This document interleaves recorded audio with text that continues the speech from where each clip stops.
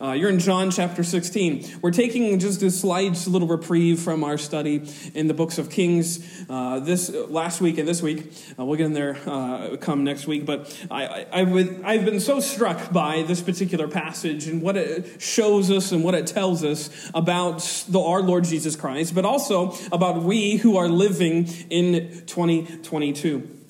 One of the things, though, as I've been studying the scriptures, especially lately, that I've come to just so appreciate more and more and more, and the oftener, the more I see it, the more I come to appreciate it, the more I think that it opens up the scriptures, at least to me, is just one thing, well, not one thing, but one thing among many, is just the fact that the apostles are pretty dense. If you read the Gospels and you don't come away with the idea that these guys who are around Jesus for 3 years, they didn't have a clue as to what he was about to do, then you might be missing the Gospels. But I think you're also missing the beauty of what they're trying to show us. These were men that weren't very well trained, weren't very learned, so to speak. And they were with this Jesus, and yet over and over and over again, what we see is just how thick-headed they really were. And actually, though, I think that thick-headedness I'm thankful for, because it lets me know that they're kind of like me. We can all get a little bit thick-headed sometimes with what God is doing in our lives. But I think this is especially true as Jesus is near the end of his ministry here on this earth. As he begins focusing a lot more on the cross, focusing a lot more on what he was about to do at Golgotha. He starts unraveling a little bit more and a little bit more of the mission that he was given by God from the very beginning. And yet, all throughout that time, as he's unraveling a little bit more, is showing them a little bit more about what he's about to do, the apostles are just in this seemingly constant state of question and confusion. They constantly are asking, what does this mean? What do you mean by that, Jesus? How is that going to be? What's going on again? That's essentially the mindset of the apostles if you read the last several chapters, especially of Mark, but also especially of here in the Gospel of John. And I think at times, and I'm guilty of this too, so I'm preaching to the choir maybe, but I'm preaching to myself, that whenever we see one of those questions that the apostle raises, what do we want to do? We want to answer it. It's the cross. Oh, the cross is the answer. And yeah, I'm not saying that the cross is not the answer. It is the answer. But what I'm saying also is that I think sometimes we are so quick to answer the apostles' questions and to dispel their confusion that I think that we can often miss some of the comfort that comes about because we let the confusion sort of just sit. You let it stew a little bit.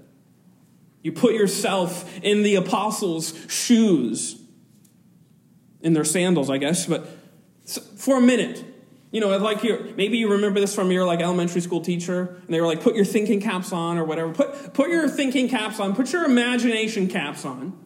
Pretend you don't know anything about the cross or the empty tomb. Pretend that's not even a thought in your mind, because that's the apostles here in this room.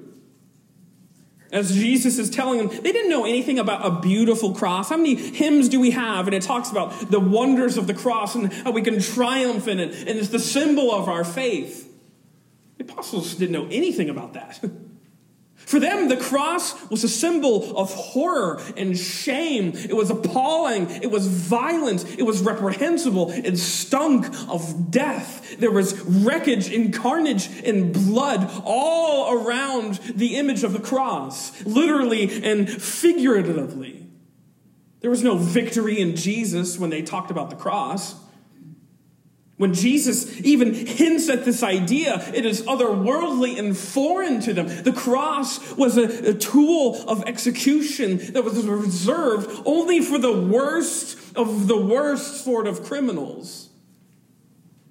And yet, as Jesus begins these sort of last days and these final conversations, he's sort of hinting at his own death, and it might come by way of the cross. Go with me to John chapter 12, just a couple pages back. But he begins to sort of hint at these sorts of things. And you can already begin to see the apostles become confused by it, become a little bit alarmed by what their master is saying. John 12, look at verse 23. And Jesus answered them, saying, "The hour is come, that the Son of Man should be glorified. Verily, verily, I say unto you, except a corn of wheat falls into the ground and die, it abideth alone. But if it die, it brings forth much fruit. He that loveth his life shall lose it, and he that hateth his life in this world shall keep it unto life eternal. If any man serve me, let him follow me. And where I am, there shall also my servant be. If any man serve me, him my Father will honor. Now is my soul troubled, and what shall I say? Father, save me from this hour. But for this cause came I unto this hour." He's already hinting at what? Glory comes by way of death. And also along with that, he's suggesting to his followers that you too, if you're going to follow me, you're going to follow me into that as well. And then notice verse 30. Jesus answered and said, "This voice came not because of me, but for your sakes.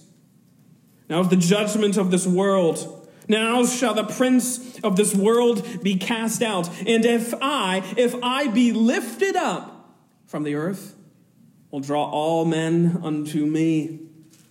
This he said, signifying what death he should die. That idea of being lifted up was almost slang for being hung on a cross. You can imagine the apostles in this moment. They don't know about a triumphant cross. This cross is terrible. So when Jesus suggests that he's going to be lifted up on a cross, you can imagine the apostles' alarm. They couldn't wrap their minds around what Jesus is trying to suggest to them. He's just hinted at he's going to be crucified. Why? Why though, Jesus? And how does that play into this kingdom you keep talking about? We were going to be the ones who were going to sit at your right hand when you usher in the kingdom of God. Now you're talking about leaving us? Now you're talking about being dead? Again, remember the apostles in this moment. They had gone to synagogue all their life. They were faithful Jews. They knew the Old Testament scriptures. And to them, the Messiah was a specific image. He's going to come, overthrow Rome, emancipate Israel out of Roman domination, bring them back to triumphant glory. And now all of a sudden, this guy that they have come to believe is the Messiah, he could be the one. Now he's talking about leaving them and dying and going away. How does this make sense? And that's why if you read, it's wonderful. I was reading the last several weeks, these couple chapters, John 12, 13, 14, 15, 16. And they have a lot of the same elements. There's a lot of the same things that Jesus repeats over and over again. I'm going to try and draw a couple of those out for you. But I think, again, it shows the apostles were kind of dense. They didn't quite get what Jesus was trying to say, but in that they can find comfort because Jesus responds to each and every one of their doubtings with words for their comfort. Indeed, look at John chapter 14, verse 1. He says, wonderful words, "Let not your heart be troubled." That's what he's trying to do throughout this whole sort of ending narrative of his life. These last few hours that he was spending with his beloved followers, he was spending trying to comfort them. Because he knows, as he said in John 12, the hour is at hand. The hour of the cross, yes. The hour, we could even say, of his apostles' crisis. So how does he comfort his followers as they edge towards that crisis? And second question, how does Christ's words to these apostles comfort us in our present crisis? Well, there's three things I want to show you this morning. Out of these narratives, predominantly out of John 16. But I want to show you three things this morning of how Christ comforts us in our crisis. Number one, the consequence of our allegiance. The consequence of our allegiance. Jesus is very to the point, even though he speaks sometimes in a little bit perplexing words in these ending narratives. But he doesn't want his apostles to miss the point. These are critical hours.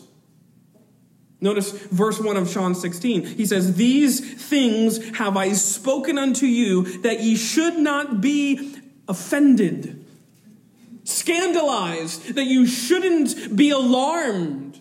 I'm telling you these things as a warning. I'm giving you the warning now that these things are going to come about. And what are those things? Well, in blunt terms, that following him wouldn't be a walk in the park, so to speak. It wasn't going to be easy. It wasn't going to be like they were skipping down the streets of Jerusalem talking about Jesus, the resurrected one. That's not how it was going to go. That's not how it was going to turn out. And already the apostles knew this to a small degree, I think. They had seen how Jesus had been treated, how he was somewhat sort of scandalized and slandered by the religious elite of their own day. But here, Jesus gives them a little bit more pointed sort of direction and intentionally says to them that they are going to suffer intensely for his name. Hardship is coming for them. So much so, indeed, that those who are persecuting them will think that they're actually doing Jehovah's will. Notice verse 2, verse 1 again. "These things have I spoken unto you, that you shouldn't be offended or scandalized. They shall put you out of the synagogues. Yea, the time cometh that whosoever killeth you will think that he doeth God's service. They will think that they're doing the Lord's will. And these things they will do unto you because they have not known the Father nor me." All that torture, all that torment is going to come because of who and what you're standing for. I imagine the apostles' faces. Again, from earlier in the gospel, but even here, that as Jesus continues to talk, the apostles' faces just get an increasingly paler shade of white. They're just so flabbergasted by what Jesus is talking about. And I just always imagine as Jesus is continuing to instruct them and to illuminate them as to what to expect and what's coming in the next couple days, that there's just deer in the headlights staring back at Jesus. And he's just told them that this hatred is going to come for them. And actually, go with me to the previous chapter, John 15. That there was a world of hatred that was coming down on them. As it says in John 15:18, "If the world hates you, ye know that it hated me before it hated you. If you are of the world would love his own. But because ye are not of the world, but I have chosen you out of the world, therefore the world hateth you." It's coming. It's because of who you are aligning yourself with, who you have pledged your allegiance to, we could say. And then now, in chapter 16, as we've just read, he informs them that hatred doesn't just come from the world. It comes from even the religious folk of the day. The spiritual folk. It comes, we could term it, even though they didn't have those terms in this particular day, we could say it comes out of the church. That's where it's going to come from, because of who you're preaching and what you're standing for, and because of who you're following. You're going to be hated, yes, even by those super religious people that you just were with a couple of weeks ago in synagogue. They're going to kick you out. They're going to shove you out the doors, and they will have it out for you. And elsewhere, he tells them that even their own families will turn their backs on them. Jesus doesn't do this to dishearten his followers, to discourage them. Again, he does this for their comfort. These don't sound very comforting words. Notice verse 4, as he says, again, these things that he wants them to remember, but these things I have told you, that when the time shall come, ye may remember that I told you of them. And these things I said unto you at the beginning, because I was with you. He wants them to remember and not be surprised. That's why he's insistent on these things, informing them that this is coming. This world of hatred and sorrow and suffering. Contrary to what some people would like you to believe, Jesus never has ever promised his followers a carefree existence because they follow him. That's not in the cards. That's not in the deck that he gives us when we say, I want to follow Jesus. Forsaking all else, I'm following Jesus. That never means happy, clappy life full of prosperity. It means actually sometimes just the opposite. And I think Jesus is very clear about that throughout his time with the apostles. Know this, he says to them. Hardship is on the horizon.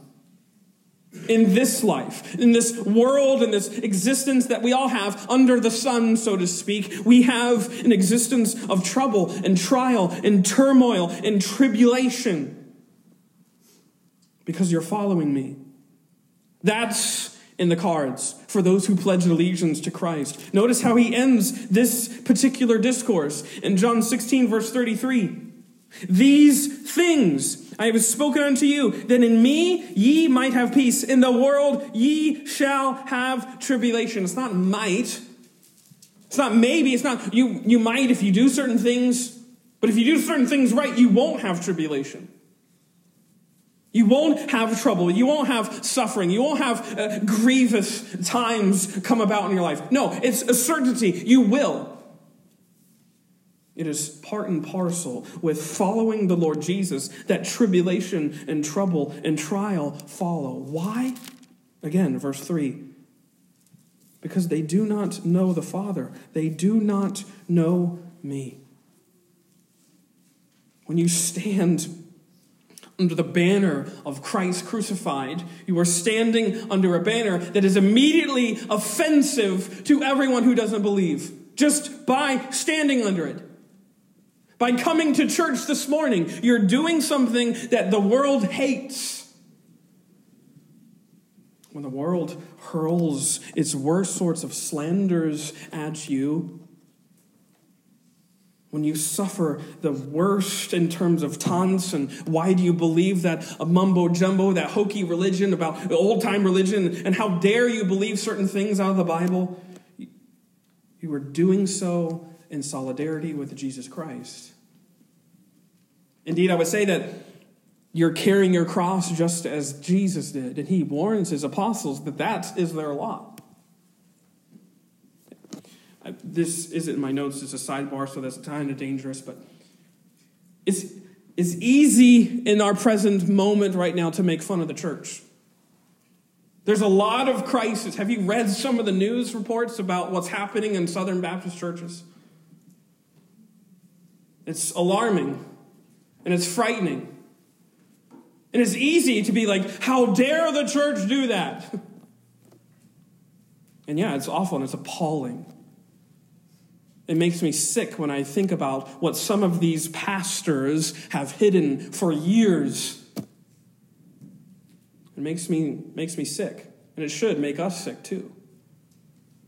But that doesn't negate the message that we preach. And it doesn't negate the Christ whom we stand with and stand for.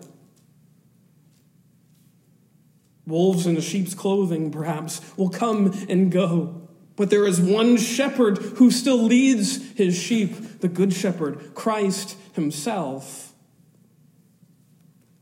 I encourage you this morning, if you're on the fence sometimes because you see some of the atrocities and the seeming hypocrisy of the church, know that it's been that way since it existed. It's not a modern thing. It's not a 2022 thing. It's called a sin thing. That's why it's there. You're seeing sin have its full effect in hearts that would rather do sinful things. Man loveth darkness rather than light, Jesus tells us. And that's why it is incumbent upon us who believe in Jesus Christ to continue living and being the light of the world, because without the light there is nothing but darkness. Which is just to say, don't give up on the church. Just because you're feeling a pointed finger pointed at you. How dare you believe those things? Christ was very adamant to those who would follow him that suffering was going to come for them. Those who associate with me, It's coming. Go with me real quick to 1 Peter chapter 4.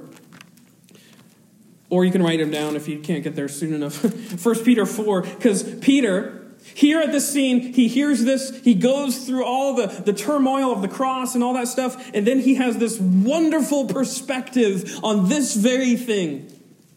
Suffering for the sake of Christ. He says, 1 Peter 4:12, "Beloved, think it not strange. Don't be surprised by the fiery trial which is coming to try you, as though some strange thing has happened unto you.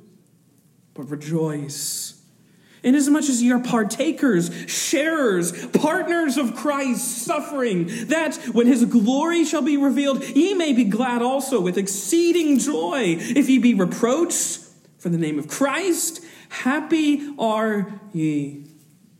For the Spirit of glory and of God resteth upon you. On their part he is evil spoken of, but on your part he is glorified." My friends, that's where we are. As a consequence of our allegiance with Christ, grievous circumstances, yes, might fall upon us, but as Peter says, as Jesus says, happy are ye. Why? Because we have a comforter that we can fall upon, which brings me right into point number 2. Number 1, the consequence of our allegiance. Number 2, the comfort of our advocate. The comfort of our advocate. You see, the overriding thought, as I've seen in John 12 through 16, one of the overriding thoughts that seems to be most pressing on the minds of the apostles is this notion that Jesus was going away. He was leaving them. And it's almost like they feel as if he's leaving them out to dry. Notice in John chapter 13. John 13, verse number 31. Yeah, this is John chapter 13, verse 31. This is where Jesus sort of hints at this idea that he's going away. Notice it says, "Therefore, when he was gone out, Jesus said, now is the Son of Man glorified, and God is glorified in him. If God be glorified in him, God shall also glorify him in himself, and he shall straightway glorify him. Little children, yet a little while, I am with you. Ye shall seek me, as I said unto the Jews, whither I go, ye cannot come. So now I say to you," I'm going away. And I imagine, again, the apostles sort of panicking at this particular juncture. What do you mean you're going away? Why would you be leaving us? And where are you going? They proceed to sort of murmur among themselves with these apostles just exchanging all these sort of baffled looks. What do you mean where are you going? And Jesus tells them in John 14, "I'm going to prepare a place for you." And he answers their troubled hearts in such tremendous ways. He tells them where he's going. But also, look at verse 27 of John chapter 14, because he answers them again. He says, "I'm going to leave you." He says, "Peace I leave with you. My peace I give unto you. Not as the world gives, give I unto you. Let not your heart be troubled, neither let it be afraid. You have heard now how I said unto you, I go away and come again unto you. If ye loved me, ye would rejoice, because I said, I go unto the Father, for my Father is greater than I. And now I have told you before it comes to pass, that when it has come to pass, ye might believe I'm doing this, that ye might rest in my words, that ye might have faith and belief, knowing that where I'm going is so much better, and I'm coming again to get you with me." But as he says at the end of that verse, that ye might believe. He's doing this for their sakes. He's reminding of them of these things for their sakes. But as I've said, the apostles are pretty dense. And they didn't quite get what Jesus was hinting at. Even as he tells them in John 14, "I'm going to prepare a place for you. I'm going to come back and get you," and all those sorts of things. Notice verse 5 of John chapter 16. It says, "But now I go my way to him that hath sent me, and none of you asketh me, whither goest thou? But because I have said these things unto you, sorrow hath filled your hearts." That was their all-consuming thought. their all-consuming notion and idea is that Jesus is just not going to be with them. They're going to be alone. They're going to be hung out to dry. They're going to be facing this world of trouble and hatred and hurt, and they're not going to have Jesus with them. Why would you do that, Jesus? Why would you be going away? If you are really the Messiah, why aren't you staying? Aren't you supposed to be setting up your capital here in Jerusalem? Why would you go away? It feels so close. And he was seemingly letting it all go to waste. And that's when Jesus tells them, I think, one of the most amazing and profound words, I think, in almost any narrative. Notice verse 7. Nevertheless, I tell you the truth. It is expedient for you that I go away. For if I go not away, the Comforter will not come unto you. But if I depart, I will send him unto you. This is his response to his apostles here in this moment. This shock and horror that's on their faces at this idea that he's leaving them. He's leaving this place and he's leaving them out to dry. And he assures them that he's not going to leave them alone, though. And in fact, through these words, he's telling them that he's not just going to not leave them alone. He's going to be closer to them than he ever has been before. You see, according to Jesus, as he says, it was expedient that he goes away. It's better. It's profitable for you. It's beneficial for you. It's to your advantage that I leave. Pure gain that I go away. Which, even to me, it feels like, what are you talking about? And it's not written there, but I'm pretty sure that that's what the apostles were thinking too. What? No. It's not better. It's not better that you go away. How is that possible, Jesus? How does that make sense? I think there's very often that's our first thought too. There's nothing good about an absent Jesus, and I think we have that same inclination over and over again. Even as we read the Bible, I'm not going to ask you to raise your hand. How many times have you thought, man, it would have been so much better if I was around when Jesus was around? I could have seen all the things that he did. I could have heard all of his sermons. I could have seen all of his miracles. I could have watched and have been around with Jesus as he was doing his thing.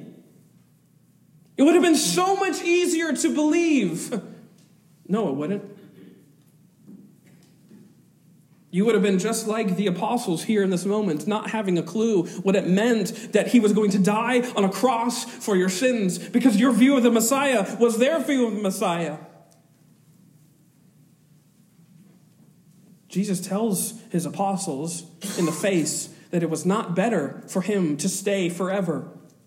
And I think he's telling us the same thing. It's not better for you to wish and pine to be back in these days. Actually, I think what he's telling us through the rest and the course of the revelation of Scripture, that it's better where we are. We live in a better age of faith than Jesus and his apostles did when Jesus was here on this earth. That might be hard to imagine, but that's exactly what Jesus is telling his apostles, and I would say telling us. Because when he departs, who is going to come and take his place? Again, he says, if I go not away, the Comforter will not come unto you. But if I depart, I will send him unto you. And when he has come, he will reprove the world of sin and of righteousness and of judgment. Again, this is what he's hinted at. Go with me to John 14. John 14:16. Notice what he says. And I will pray the Father, and he shall give you another Comforter, that he may abide with you forever. Even the Spirit of truth, whom the world cannot receive, because it seeth him not, neither knoweth him, but ye know him, for he dwelleth with you, and shall be in you. I will not leave you comfortless. I will comfort you.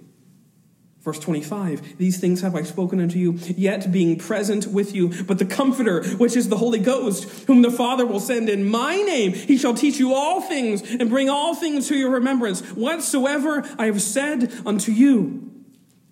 John 15:26. But when the Comforter is come, whom I will send unto you from the Father, even the Spirit of truth, which proceedeth from me, or proceedeth from the Father, he shall testify of me. This is Jesus' words to his followers. They wouldn't be comfortless. They would have this comforter, this advocate always with them. And I think to grasp the significance of this idea that it's better that he goes away, we have to kind of think of it this way. Of course, I think Jesus is referring to Pentecost. We've been learning about Acts in the adult Sunday school hour, and we talked about Acts chapter 2 several weeks ago. Acts chapter 2, of course, at that moment when the Holy Spirit is poured out in demonstrable fashion on all who believe. It was an event, I would say, that marks an entirely, we could say, new era of faith in the Lord Jesus. Because think about this. The experience of God's presence was gifted to everyone who believes at that particular juncture. And that's not always how it worked. There are numerous references, of course, throughout the Old Testament to the Holy Spirit, but you'll never see a time when it was just this open, universal, we could say, outpouring of the Spirit. What do we read about in the Old Testament? The Spirit came upon so-and-so.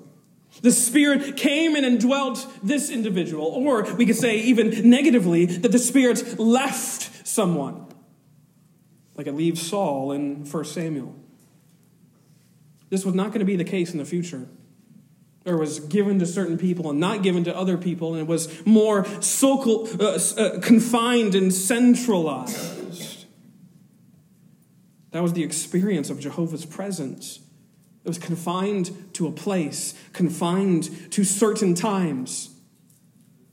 What Jesus is here saying, that the Spirit of his presence will be accessible and available forever for all who believe. Instead of Jesus' power remaining localized because he is a body, one body who is here in Galilee or whatever, he in his power would burst out upon the face of the entire world, and all who believe in his name would have the Spirit of Christ living with them and in them wherever they went. That's you and I right now.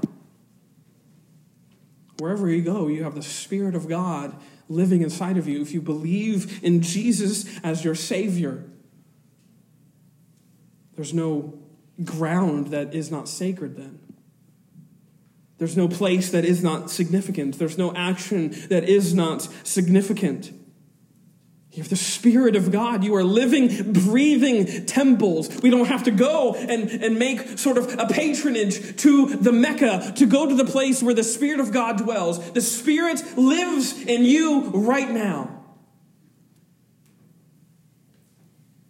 And that's our comfort. The comfort of our advocate. Remember that moment in Matthew 27 where it talks about how the veil was torn and it ripped into all the way down. We can think of that as almost the breaking out of the Holy Spirit. He's referring to the veil that separated what? The Holy of Holies from everything else. That place where God's presence was. The very presence of Jehovah was in that little box. That's what he had designed for his people. That's how he designed his presence and his ability to communicate and commune with his people. That's how it was. That was the ways that they interacted with Jehovah. And when the veil is torn at the death of Christ, there's nothing stopping us from accessing the Father. No veil. No rites. No rituals. It's a matter of faith, a matter of those who believe the Comforter is with you. My friends, you have an advocate always with you. Yeah, our days are dark and they're dreary, they're troublesome. How many times have we thought and taught and preached about how to make sense of these troubling times? I can say that people have been preaching that same message for hundreds of years. And the comfort is that we are not left to our own devices to try and make sense of these days. God doesn't abandon us, leave us out in the wastelands on our own, by ourselves, to navigate these days by ourselves. Instead, what does he promise? He promises that he will never leave us, never forsake us, and that he will be actually closer to us than ever before because his Spirit will be indwelling in us. showing us always what his work accomplished. John 16:13, howbeit when he, the Spirit of truth, is come, he will guide you into all truth. For he shall not speak of himself, but whatsoever he shall hear, that he shall speak. And he will show you things to come. He shall glorify me. For he shall receive of mine and shall show it unto you. The comfort of your advocate, the consequence of your allegiance, lastly, the courage of his assurance. The courage of his assurance. As Jesus is giving a sort of farewell address to his apostles, he has reminded them what's to come, reminded them that they're not going to be alone, but that's not all. Because he is sure, even throughout, not just here, but throughout the other narratives, he has been very certain to remind them that he's not just going to leave and never come back. He's going to come back again. He's going to return. He's going to come for them. And he tells them this very truth in a proverb in this particular chapter. Notice verse 16. He says, a little while, and ye shall not see me. And again, a little while, and ye shall see me, because I go to the Father. Which, if you had any sort of inkling, the apostles weren't quite sure about. Jesus, what are you saying? See me and not? What do you mean? And they start talking amongst themselves. Verse 17. Then says some of his disciples among them, what is this that he saith unto us? A little while, and you shall not see me. And again, a little while, and you shall see me. And because I go to the Father, what? They said, therefore, what is this that he saith? A little while. We cannot tell what he saith. And then Jesus, perceiving their hearts, he knows what they're thinking. He knows what they need. He tells them how they might be comforted during this quote-unquote little while. Notice, now Jesus, verse 19, knew that they were desirous to ask him and said unto him, do ye inquire among yourselves of that I said a little while, and you shall not see me, and again a little while, and you shall see me? Verily, verily I say unto you that ye shall weep and lament, but the world shall rejoice. And ye shall be sorrowful, but your sorrow shall be turned into joy. A woman, when she is in travail, hath sorrow, because her hour is come. But as soon as she's delivered the child, she remembered no more the anguish for the joy that a man is born into the world. And ye now therefore have sorrow, but I will see you again, and your heart shall rejoice, and your joy no man taketh from you. In a little while, he says to them, they would be sorrowful. It's coming. You're going to weep and you're going to lament. But they could take heart because that sorrow, as he says, in a little while, in an even briefer sort of time, will be turned into joy. And he likens this promise to a mom's experience of childbirth, which in the moment is full of travail and pain. I don't know this from experience. I know this just because of what my wife has told me. You know, if you've been in the room when delivery is happening, there's lots going on. Lots of screaming and shouting and lots of bustling and hustling around. And then I remember that there was one time where it wasn't quite as peaceful because Natalie was in a lot more pain. But there's two times where what happens? There's all of that chaos and that rush and that commotion, and then the baby comes into your arms, and it's almost like a hush. It's almost like you don't even realize anyone else is in the room. And that's what Jesus is insinuating here. That's the type of joy that is going to come for you who believe. Almost as if the travail was worth it. Because the pain is not ever going to be remembered. Because joy and delight are just filling the room. That's what he is saying to his apostles, that even though sorrow was on the horizon, that sorrow would give way to unspeakable joy. As he says to them, joy that no one can take away, no one can snatch it, no one can rip it out of your hearts, no one can take it away from you. Why? Because you have the joy down in your heart. It's deep, it's buried, it's cemented, it's rooted, and no one can take it away from you. Jesus has in mind, of course, his death and resurrection. I think very clearly that's what he's insinuating. A little while, you're not going to see me because he's dead. In a little while, you're going to see me again. And that's when your sorrow is going to be turned to joy. In a few short hours, those apostles, what would they witness? That awful, appalling, sorrowful sight of their lifeless Lord hanging on a cross. But then that sorrow would, again, in a little while, be turned to joy because of the resurrection. They would have his body with them. And he says, I will see you again. And I would say, my friends, we have the same comfort of the little while. Like the apostles, we are living in this brief span, brief in God's eyes, between Jesus' ascension and his return. And for a moment, we watch as the world rejoices at Christ's defeat. We watch and we have to say, I don't know when he's coming back. I don't know what that will look like. I don't know what's on the horizon. And we have to watch as the world, yes, in their own apparent wisdom, throws and hurls their taunts at us, saying, you believe in all that mystical stuff. We watch as the world rejoices over travesties that come about in the church, those who follow Jesus, all those fighting fundies and all those people who believe in that old Bible stuff, that old-time religion. And until then, we just cling to this promise and this assurance that he says here, in a little while, you'll see me again. That is our hope for every day in the future. In a little while, we will see this Jesus face to face. We await that day when the trumpet of heaven will signal the return of the King. When that one who has not been seen will then be seen forevermore. That's what we await. That's what we cling to. And on that day, when he comes, as he says, sorrow will be turned into joy. Our faith will give way to sight. All those wrongs and those travesties and those tragedies will be made right. And everything sad will come untrue. And all that death and decay that we have witnessed and faced and felt will be reversed. It will be a day of eternal joy that no man can take away because he is with us.